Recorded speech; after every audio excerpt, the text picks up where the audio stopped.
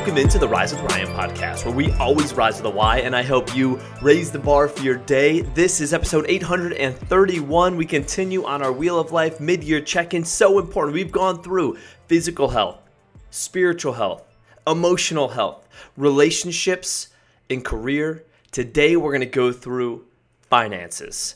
So here's my question for you. And now we know finances aren't everything. Like we say with everything in this Wheel of Life, there's a reason why these are after those other categories. Because you could have $1 billion, but if your physical health is out of check, if your spiritual health isn't there, your emotional health isn't there, you got terrible relationships, it doesn't matter what you're doing in your career or if you have $1 billion, you're not going to have a good life. You're going to be suffering.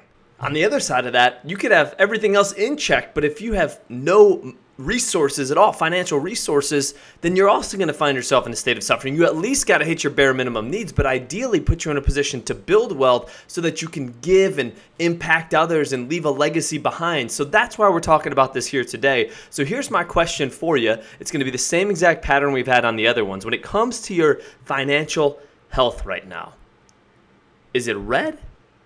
Is it yellow? Or green? Red, yellow, or green? And then the next question is, if you're not a green, answer this. You could even answer it if you are a green, because one part of it you're going to keep doing. But if you answer this, what do you need to stop doing to get to a green if you're a red or a yellow? Maybe if you are a green, what do you need to continue doing?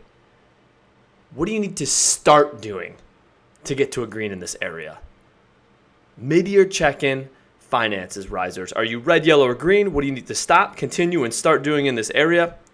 You owe it to yourself to do 5 minutes of this exercise here today. Write it down, set a target, identify habits that you can develop so that you can get yourself to a position of health if you're not there. Or if you are there, you can at least identify what is working well and continue those same patterns. Risers, thank you for tuning in here today. As always, you got this. Rise up.